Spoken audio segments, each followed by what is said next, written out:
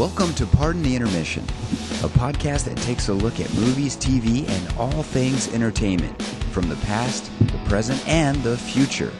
Remember to subscribe and like the podcast, and give a review. This helps out the podcast and is greatly appreciated.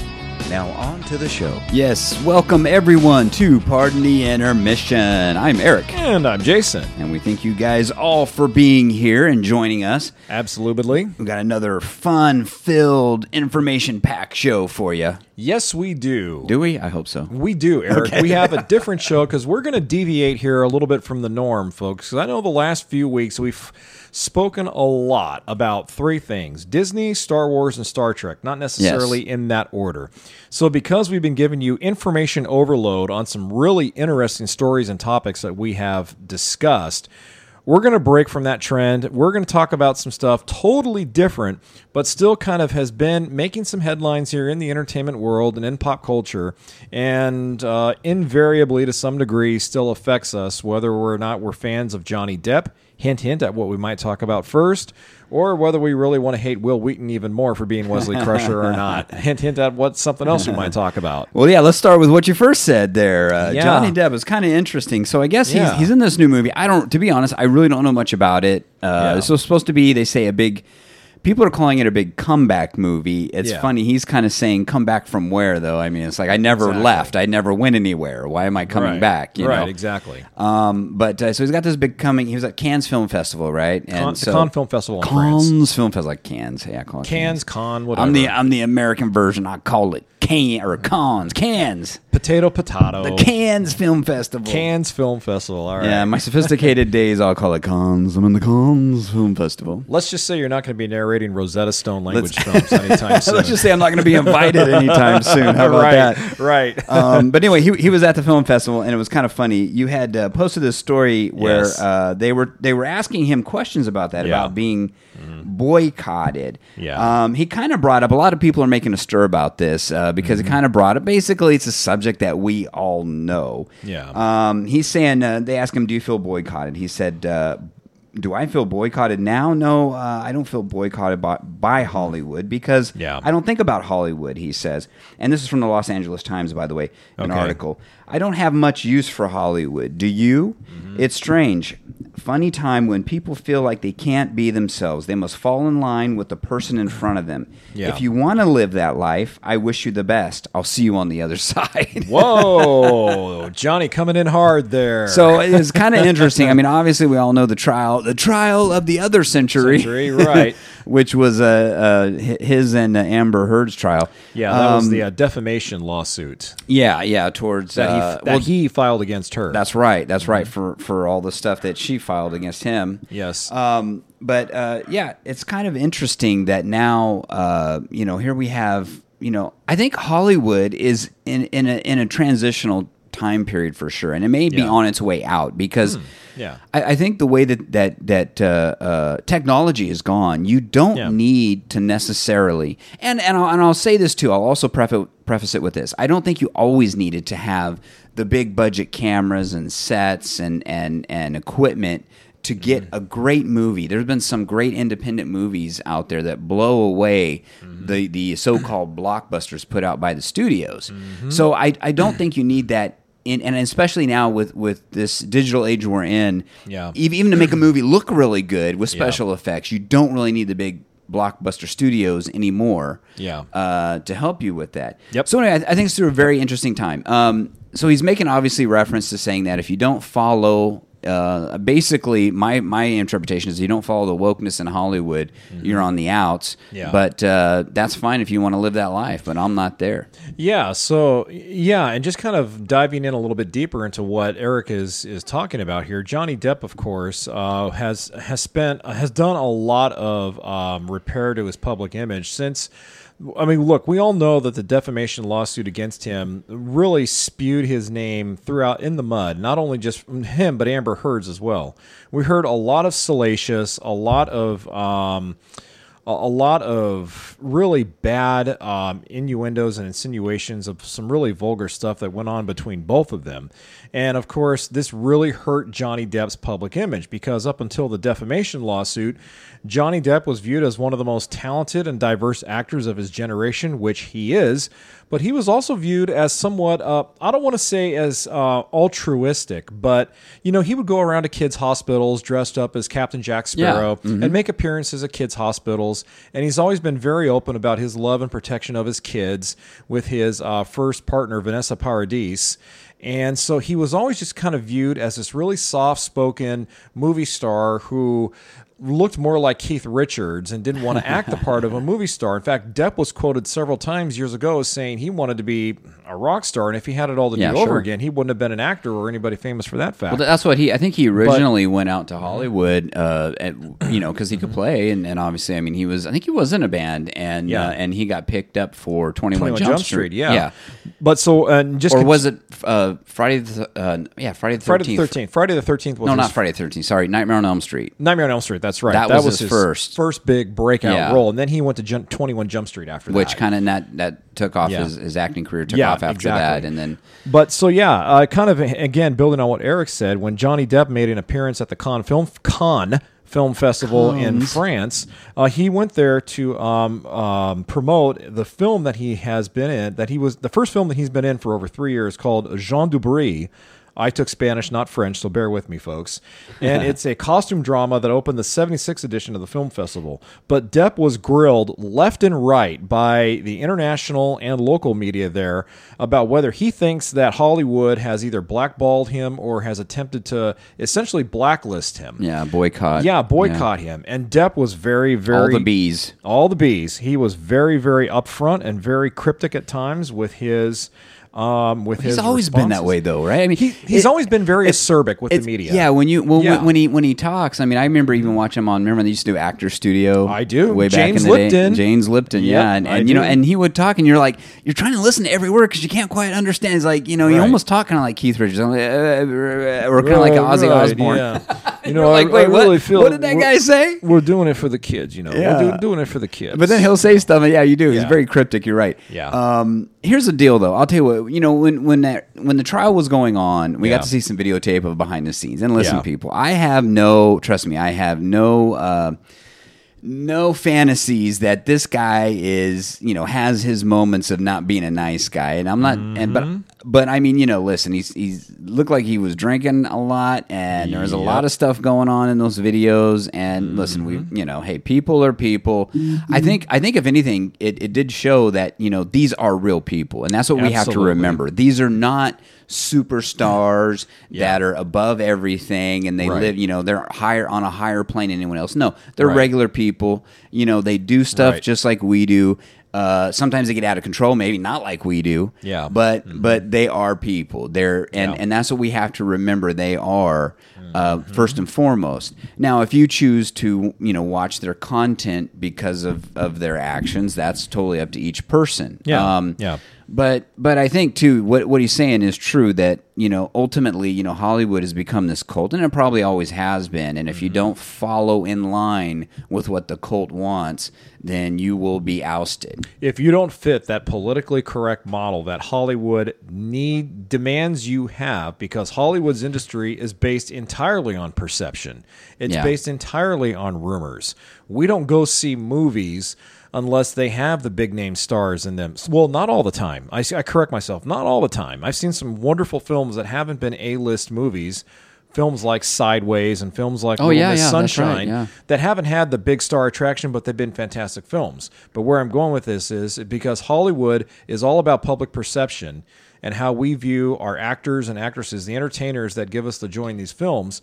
They obviously are, and Johnny Depp has been one of the most marketable, bankable stars in Hollywood for the better part of 2.25 decades. Yeah. And so when something like this happens to someone like him in particular, it not only hurts his image, but it also hurts Hollywood's image, because they can't use him to market any movies because of public perception. Well, I think what it was, though, I think kind of what this was that this kind of broke out of that. You know, you understand Hollywood was going through that Me Too thing for a long time with Harvey Weinstein. Oh, yeah. And you know, as far as, I'm not here to say, it doesn't sound like Harvey Weinstein was too nice of a guy, but, whatever. That we'll let other people that are dealing with the cases to figure all that out. But right. My point, though, is this, that I think with Johnny Depp, it kind of came to a head, and it's like it came to a point to where it's like with Amber Heard, it's like you have to have the proof of what you're saying. You can't just from now on just say things are happening. I think that's what I'm getting is I think people were just tired of just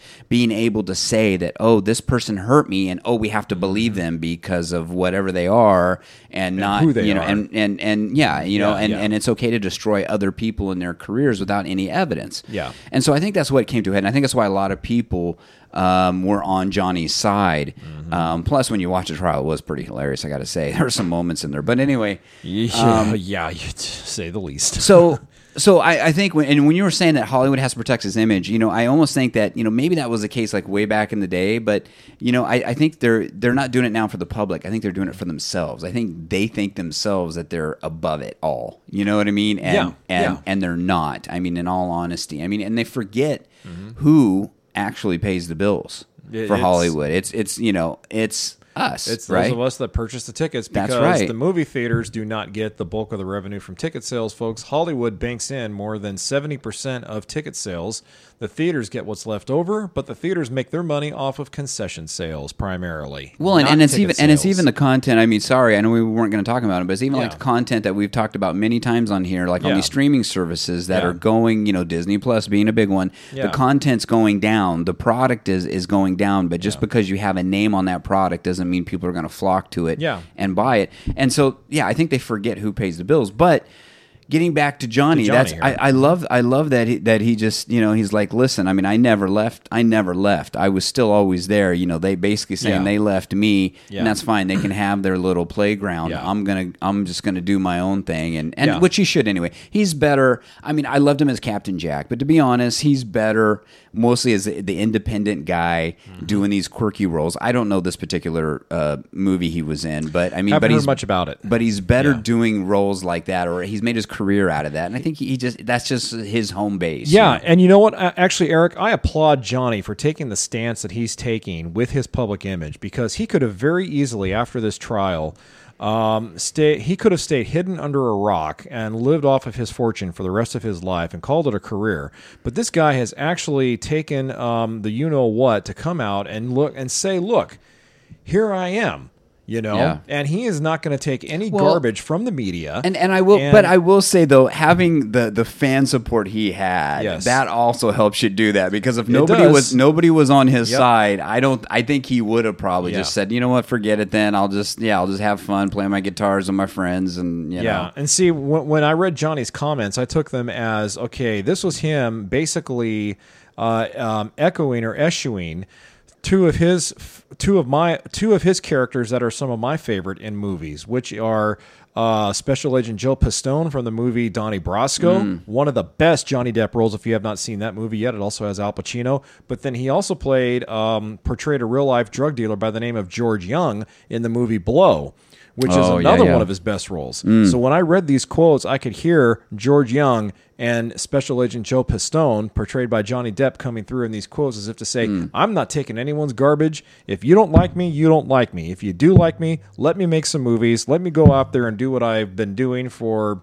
over 30, 40 years, and let's see what happens. Well, and you got to remember, too, when the case first hit, I mean, everybody, not the case, I shouldn't say his case, but when this whole thing kind of first hit and the accusations were piling on him, I mean, all of the news media was piling on this guy. Oh, big time. Yeah. Not just the They were saying he was the worst of the worst. And I mean, so, I don't blame him. I mean, listen, for him to come out and just say, you know what, basically, screw you guys, I'm doing my thing, and that's just the way it is. You want to be over there, go for it. I mean, I love it. And then when they found out that about 95% of what Amber Heard said was just pure conjecture and pure hearsay, the media backtracked and automatically try to double back and say, well, okay, we've been on Johnny's side, but now that most of this has come out, you blah, blah, blah. So they tried to cover their own tails. Oh, yeah, of course. But they didn't do a good enough job of doing that. Yeah. So I'm kind of surprised that Johnny hasn't sued the media for either libel or slander. He might. It might still come. I mean, there's people that are suing the media more now, I think. So it's becoming more of a thing to do that. So he might still... Yeah. if he feels, who knows? Maybe at this point, at some point you're like, you know what, screw it, I'm just going to move on because he didn't win. How much did he win out of that case? I can't remember. He won a few million. Oh, he won more than that. I think he won 70. Not 70 million, but a good chunk of change. Yeah, good chunk of change. Which I don't know how she's going to pay it. I think she's almost out of Aquaman at this point, right? The next Aquaman. I think they've edited her like completely out. Pretty much, yeah. In fact, if anything, I think the media should be focusing on Amber Heard's career going down the tube rather than his, because really, I think her career has been more danger than his is. Well, she got smart and she said, "I'm out of here." So she's in Spain, right, being out of the who knows where she went? Supposedly. And quite frankly, we don't care where she went.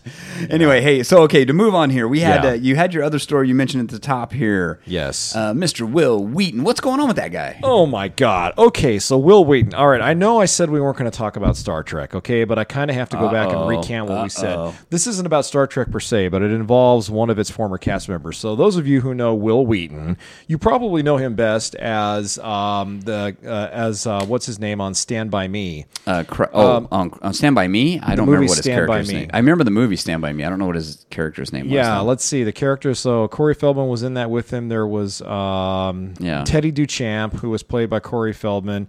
And then you had Will Wheaton's character, who was, God, for the life of me, I just can't rember it now. But at any rate, Will Wheaton Buzz Lightyear. No, not Buzz Lightyear. But Will Wheaton was in the popular movie Stand By Me.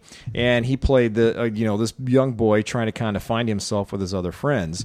But he's most notably known for playing Wesley Crusher in Star Trek The Next Generation. Yes. Well, so Will Wheaton basically came out and took Ken Jennings to task. Ken Jennings has been one of the guest hosts of Jeopardy ever since Alex Trebek passed away. Okay. He's been sharing bouncing duties back and forth with Mayim Bialik, who is the actress from Blossom, and then she was also on she also made a couple of guest appearances on that show with Jim I'm drawing blanks here, Eric. I'm getting old, man.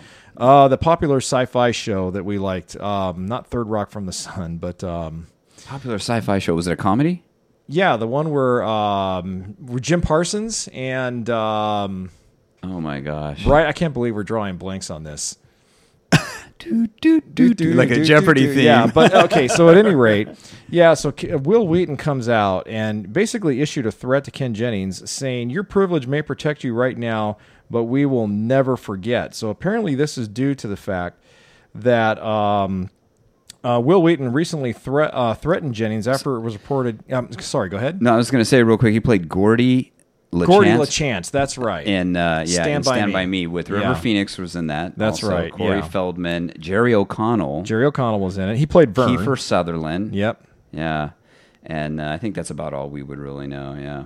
Anyway, go ahead. Yep. So anyway, Will Wheaton's quotes were in response to him apparently threatening Ken Jennings after it was reported he would fill in to host the show after Mayim Bialik reportedly chose to stop hosting due to the Writers Guild of America strike. Yeah. So Deadline reported on May 11th that Mayim Bialik chose to stop hosting the show to stand in solidarity with the striking writers. However, it also reported that Jennings would take over the hosting duties on the show, with the final episodes of season 39 being filmed this week in Culver City. So the show obviously prepared for that pending writer strike. And then in response to Jennings, Will Wheaton comes out. He took to Facebook, no less, where he threatened, saying, quote, and I quote Wheaton here, "This is a very small town, Ken Jennings, and we will all remember this. Your privilege may protect you right now, but we will never forget. #WGA strong." Wow. Yeah. Big words there. Big words. So that, I mean, that's not saying, listen, dude, you shouldn't, you're being a scab. It's one thing to say, hey, you're being a scab, you're crossing the line. Another thing to say, we will never forget. What does that even mean? I mean, that could be taken a ton of different ways. Does that mean the guy's got to worry for his life, or does that just mean that the guy won't get a job anymore? Right. I don't know. What does that mean? There's a lot of ambiguity in that threat because, I mean, look, Ken Jennings is a host. He's not a writer. And personally, I think this is just Will Wheaton, maybe trying to get attention. Yeah, trying to get attention. Here it is. A lot of these guys are virtue signaling now because of the strike. The Big Bang Theory was the show I was thinking of. Oh, Big Bang Theory. That Will Wheaton made guest appearances with Mayim Bialik on okay. Big Bang Theory. This is the thing is that, I think this is like a little virtue signaling thing here. They think they can get a little bit of press and act tough and, I'm standing with the writers, Yeah. It's like, well, you can stand with them, and then when Chat GPT takes your job over for the writers, I mean, who are you going to stand with then, or is anybody going to stand with you? Yeah, exactly. But he also added here that says Wheaton would later add add an edit further explaining his threat. It says in the article his threat. Wonderful. You know, this is getting more attention than I expected or wanted, and I don't want this to be about me. Disappointed by a choice Ken Jennings made. I want the attention and energy focused on supporting the writers who are fighting for their professional existence, opposed by billionaires who are keen to ruin my entire industry. Shut up, Wesley. That's a good Picard. Look, in a way, I applaud Will Wheaton's solidarity because he's actually right. Okay, without the writers, we don't have any of the popular shows and movies that we enjoy, either in the theater, on the small screen, on our TVs, or Netflix or anywhere else. So Will Wheaton has a valid point. Well, listen, but taking it out on Ken Jennings is the wrong way to prove that point, though. Well, yeah, it's kind of like, you're killing the messenger in essence, is what you're doing. Well, no, I mean, you're just kind of using this guy to try to make a point out there, right? Even better, yeah. And you know, this poor guy. I mean, the only thing I know, I don't even know what Ken Jennings does except what he won Jeopardy, right? Yeah. And then he's still lives in Utah, I think. He once in a while he hosted the show. I think that's the only thing the guy does. I mean, I don't know what he does for his life, for a career or whatever. But I mean, as far as Hollywood goes, it's not like Ken Jennings is going to be in the next Mission Impossible or something, right? Exactly. Or he's he's definitely not going to be the next Tom Cruise. Yeah, I mean, I don't know what the guy's doing. So it's kind of like this poor guy is just. He's hosting the show for one time, and then you got Will Wheaton, you got Wesley Crusher, all threatening your life and gonna hit you with a photon torpedo or something. And obviously, young Wesley has gone through one too many transporters here, has had his molecules scrambled one too many times because he clearly feels that as a product of Jeopardy, Ken needs to step down from his hosting duties until the writer's strike has been resolved and everyone gets back to their daily grind. Yeah, but I mean, at the same time. Like you just said, you made a very good point, Eric. Ken is not a part of the Hollywood establishment. Yeah. He was merely filling in as a guest host because he was the most successful contestant on Jeopardy in the history of that game show's 50-plus years of being in existence. So, and listen, and I'll say this: this is not only about writers. I mean, you have people on these TV shows that have stopped, and I'll say it's about production executives. Unfortunately, for me, the late night shows, I don't miss them at all because I never watch them anyway. Oh, they're all garbage now. But I will say that you have people though that work on these shows that are not writers that are affected by this strike. Also, that are basically losing money or could be losing their jobs. That's right. Because they're not working, they have bills to pay too. So, at the same time, Ken Jennings, I don't know much about the writer's strike, to be honest with you. But as far as, the rest of these shows in Hollywood and whatever TV productions and film that are going on, you do have people that still have to pay bills and they want to work still. That's right. So, and they're not writers, so they're not striking. So if this guy comes in and helps them pay some bills, I mean, come on, have a little bit of a heart here. Yeah. I understand that, it's one thing to have the writer striking, but, they literally, it sounds like they want to completely shut down Hollywood because they think they're going to get action. Yeah. But the problem is that this may backfire hugely on them because of the fact that you've got technology that can write a lot of these, which probably would do a better job, I think, sometimes with some of these scripts. Yeah. But not only that, you also are in a recession, and I don't know what they're asking for necessarily, but, if they're asking for more dinero, they might. Part of what they're asking for centers a lot around residuals, and that a lot of the writers for the streaming. That's right. Streaming services. That's right. I did hear that. So basically, they feel like Netflix, Amazon Prime, and Hulu, when developing their original content, haven't given the writers the residuals that they were promised when their material was featured on these platforms. So they feel like, so they're saying, okay, so sorry, we're kind of getting a little bit off topic, but I mean, in the same vein. So they're saying that the writers are saying they haven't been giving what they were promised, or they think they should get residuals because they didn't realize streaming was going to be such a big platform at this point. Both. In essence, what they say is that when they agree to write the content that was produced on platforms like Netflix and Hulu Plus and Amazon Prime, they were told, okay, we're going to give you an X amount of dollars for having this show streaming for an X amount of time. And when it does, as long as we keep it on our platform, you're going to be guaranteed an X amount of dollars. Kind of like the way syndication worked in television. As long as episodes of Star Trek The Next Generation air on broadcast television and syndication, the actors are entitled to a certain percentage because the show's in syndication. Something very similar here with the writers, where they said they were told, we're going to give you an X amount of dollars for your content being on our platform. Now they're saying, okay, wait a minute, you basically violated terms of your contract because we're not seeing one single bloody red cent out of what we were promised. So it's both of what you just said, but then it's a lot deeper than that too, Eric. I think they do want a gradual pay raise across the board for everybody as well, and I think they want some better assurances with their contracts and everything else. So it's a multitude of issues kind of coalescing together as one big problem that needs to be resolved. Yeah, interesting. I was going to look it up. I don't think we have time. We'll actually we'll hit it on the next podcast, and we'll look more into it. Yeah. But going back to Will, because I say we'll get into it more because it is a very interesting topic. It is to talk about, and maybe and I haven't, to be honest. Like I said, I really don't know exactly all the stuff they want. I did hear some stuff, and we were mentioning, that reminds me of what with this and with that.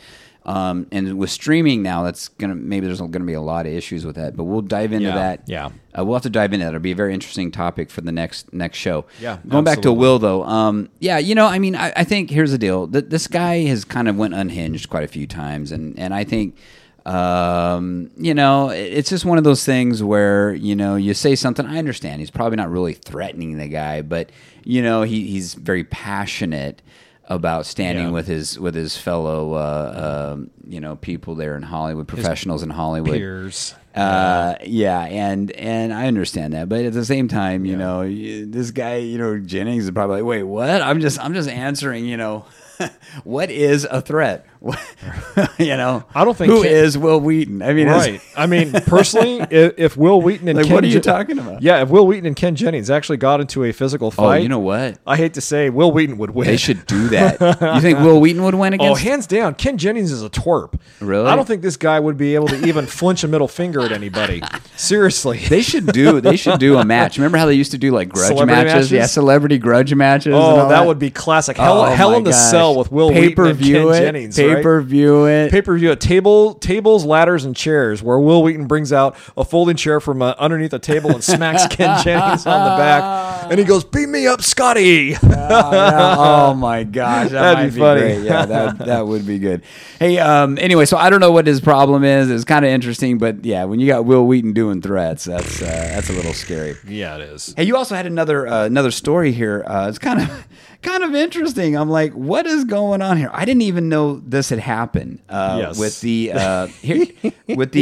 what we're talking about, folks, is the ruby slippers from Wizard of Oz. Here, you take the lead on this one. Okay, so you had sent this from WeGotThisCovered.com. WeGotThisCovered.com, which, whether they're credible or not, that can be debated later. But continue. Someone stole the Wizard of Oz ruby slippers, and now they're being